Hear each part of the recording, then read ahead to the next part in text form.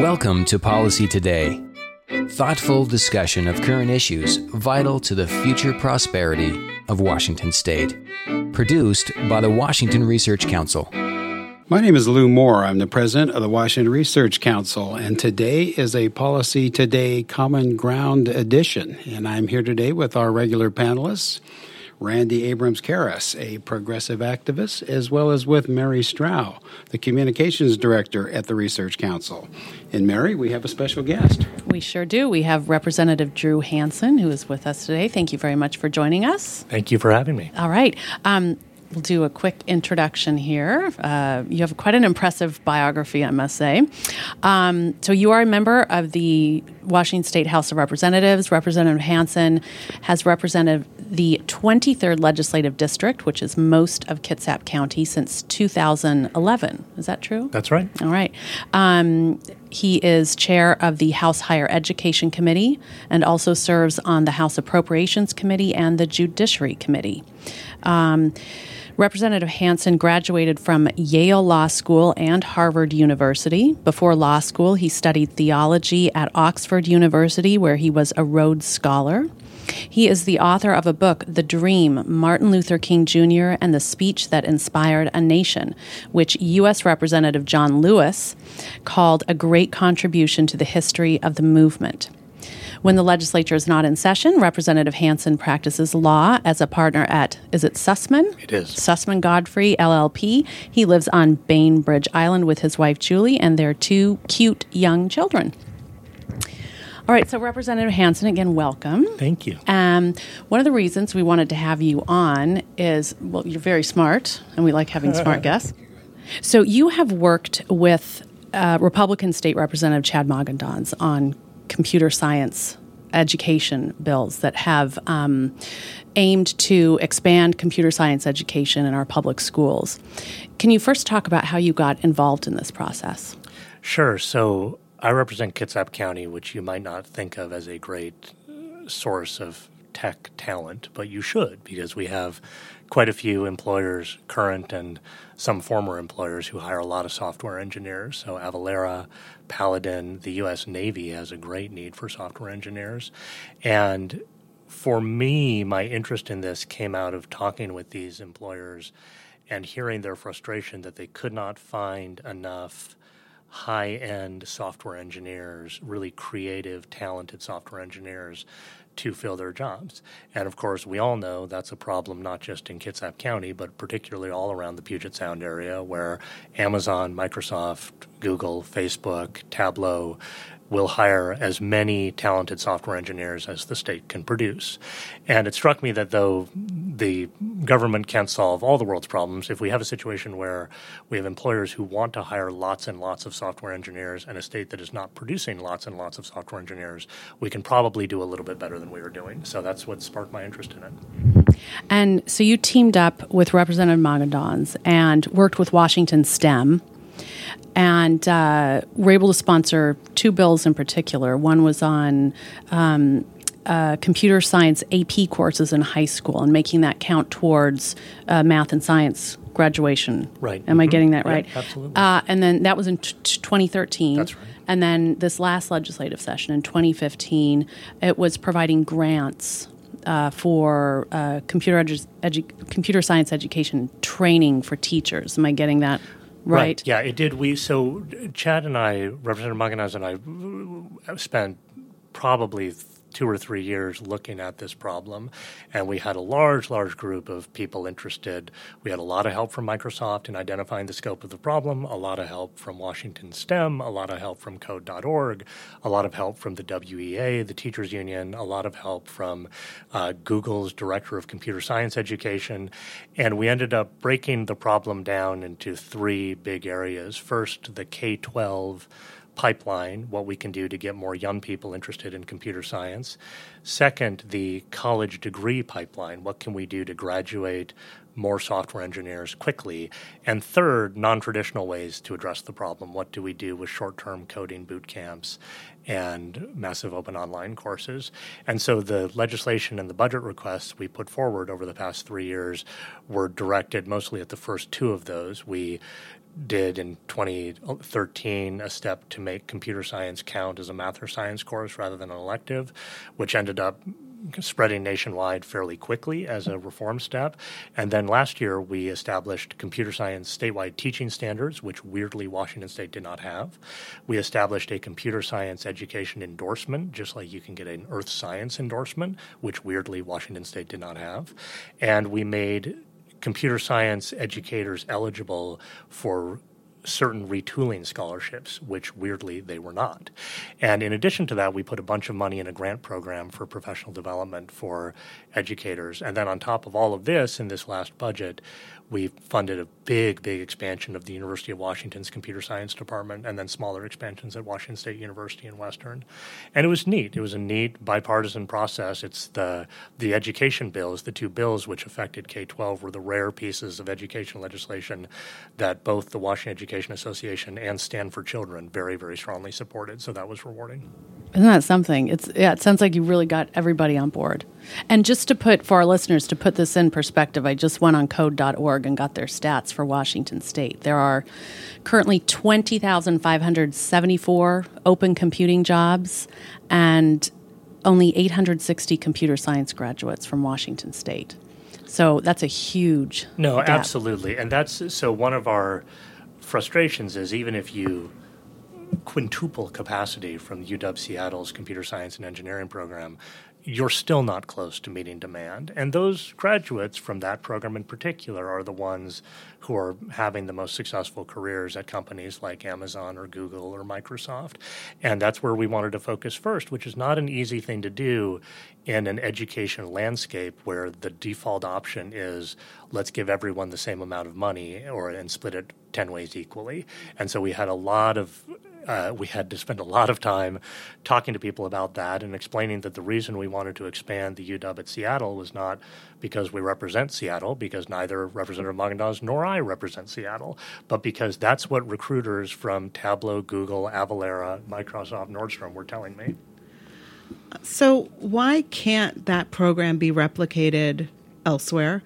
And why can't you work with those recruiters to find those other programs acceptable? Why can't WSU, and I have no affiliation with WSU, but why can't WSU produce those graduates? So this is the good news, is I personally spent 10 to 20 hours on the phone with recruiters from all these tech companies. I just asked them, like the actual people who do the recruiting, who do the interviews and who run the recruiting process, and said, which programs in our state produce graduates you value the most highly? And the answer was UW number one, but also WSU and Western. And the good news, particularly from Western's perspective, is 10 years ago, this was not a computer science degree program that you would have heard mentioned in the same sentence as the UW Seattle's program, but now it is. And so when people would come to us and say, from other campuses and other institutions, and say, how come I don't get money? We would say there's actually a data-based reason for this, number one. But number two, we'd be delighted for your program to be at a level, maybe not of a UW Seattle, but of a Western Washington University program.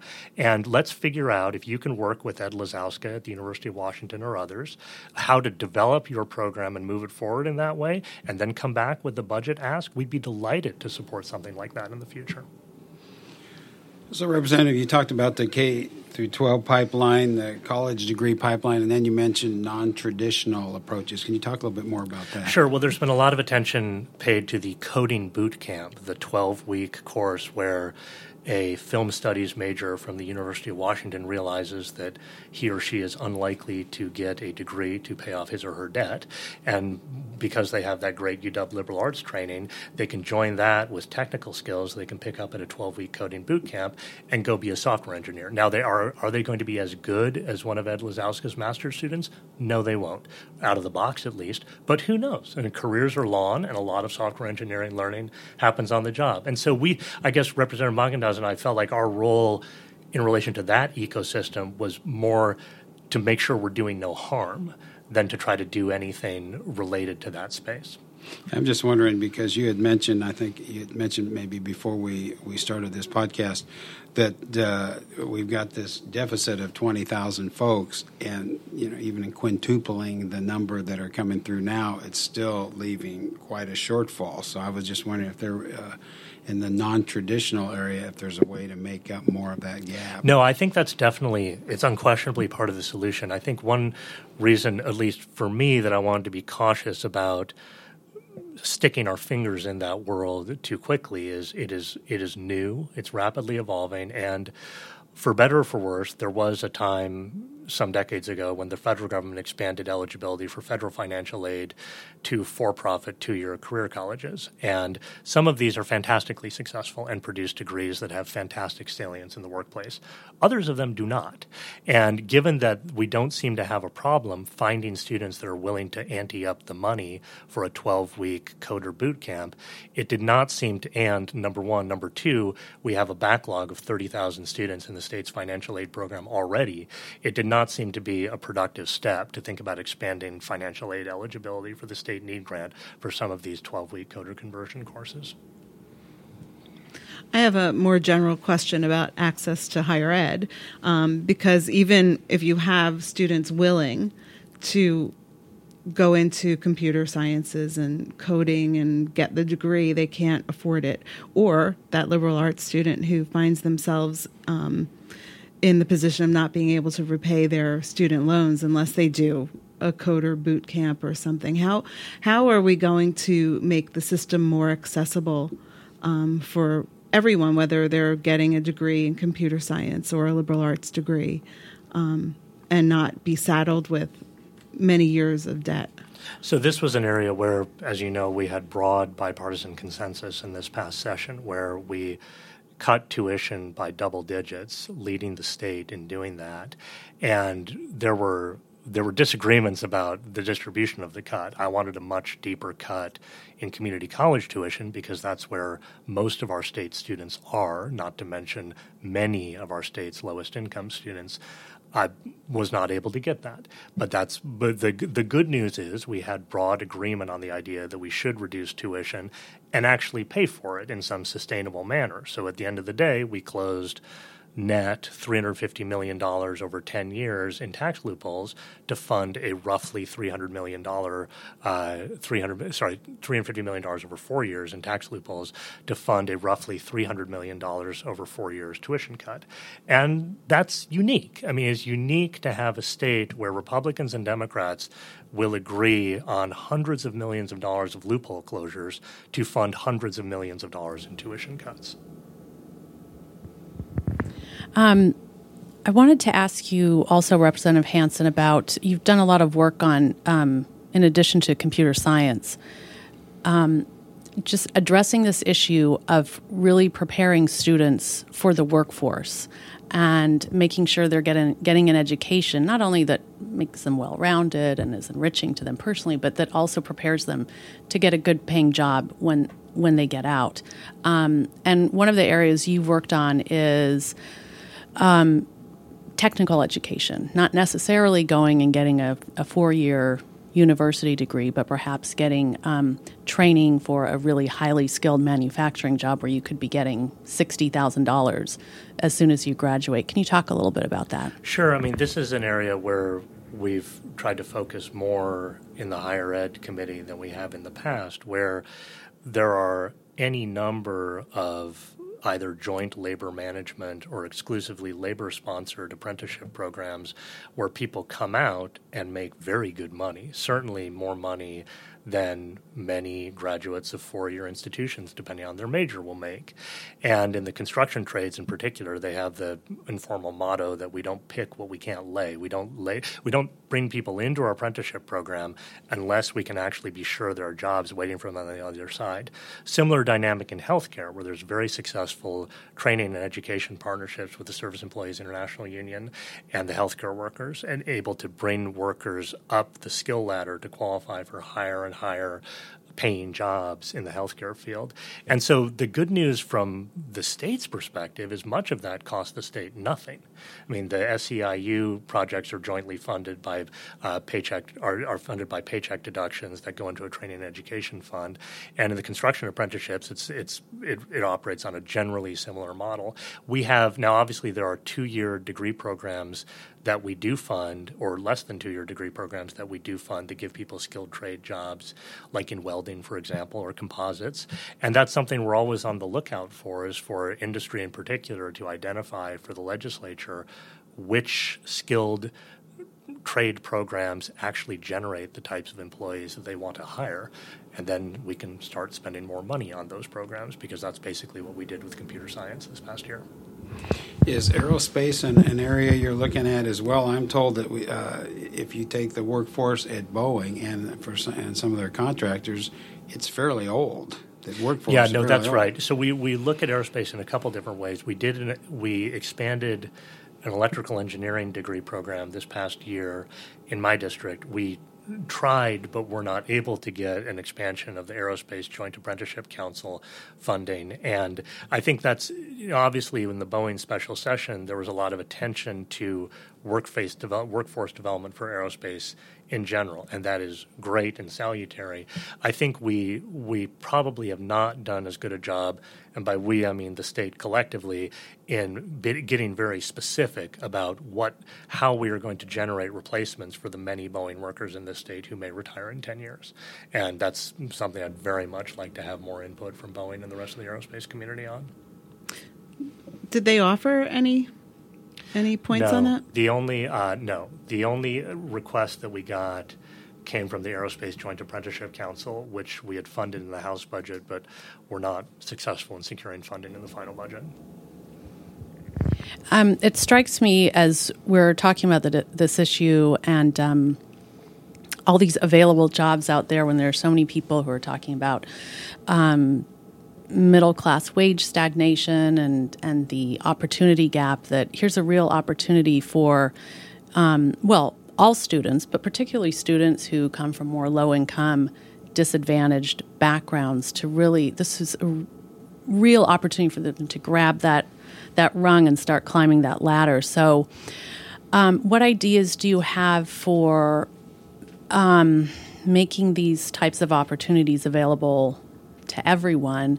And particularly when we're talking about computer science, I mean, as you were talking about the boot camp, that's great, but it sounds like it's better to get the kids earlier so that they have a real foundation for this. Sure. As they move up the educational ladder. And not everyone is going to be a software engineer. Sure. And not everyone needs to be a software engineer. This is a big, diverse, free market economy with a lot of ways to make money.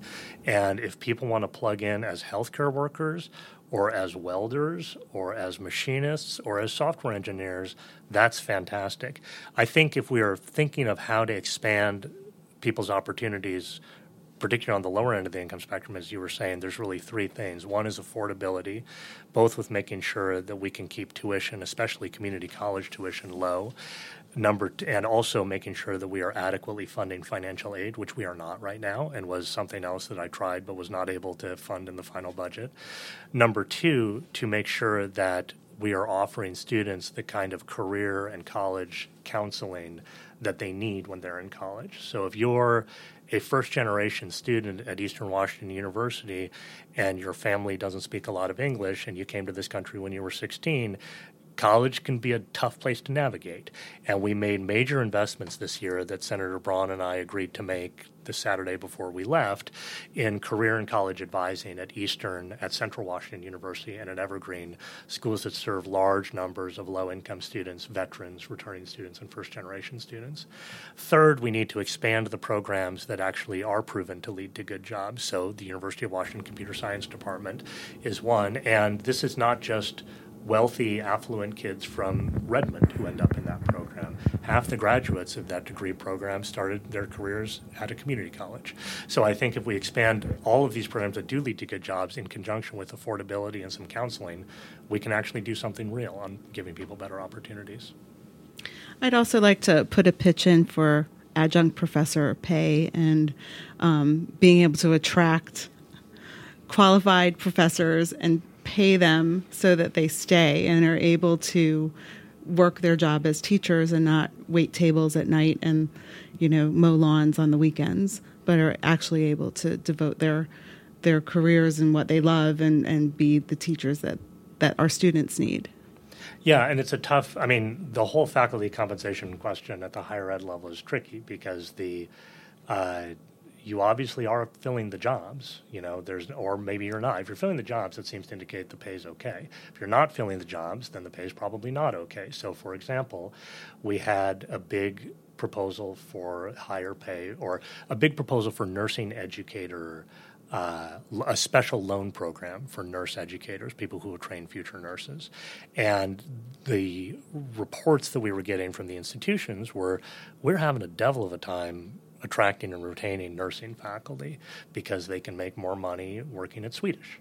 And it seems that there are any number of ways to solve that problem, but that's the correct way to diagnose the problem. Is this is an area where you have pretty significant value in the market somewhere else, and we're losing you, and we probably do need to do something there to make sure we can attract and retain the kind of people we want. Representative Hansen, are there any issues looking forward to the next session that you're kind of focusing on relating to any more computer science stuff, any more? Obviously, as chair of the Higher Education Committee, you've got a full plate, but anything in particular that you're really passionate about? Looking forward, we'll be looking a lot at financial aid. We'll be looking a lot at the next step in our computer science initiative, just to make sure we keep the investments going in the ways that we want. And we will be also looking at career and college advising. We're going to be getting reports from the schools that we gave a lot of money to on what they're going to do with that money and what they expect to be able to do with retention and completion rates. Representative Hansen, thank you very much for joining us today. Thank you for having me.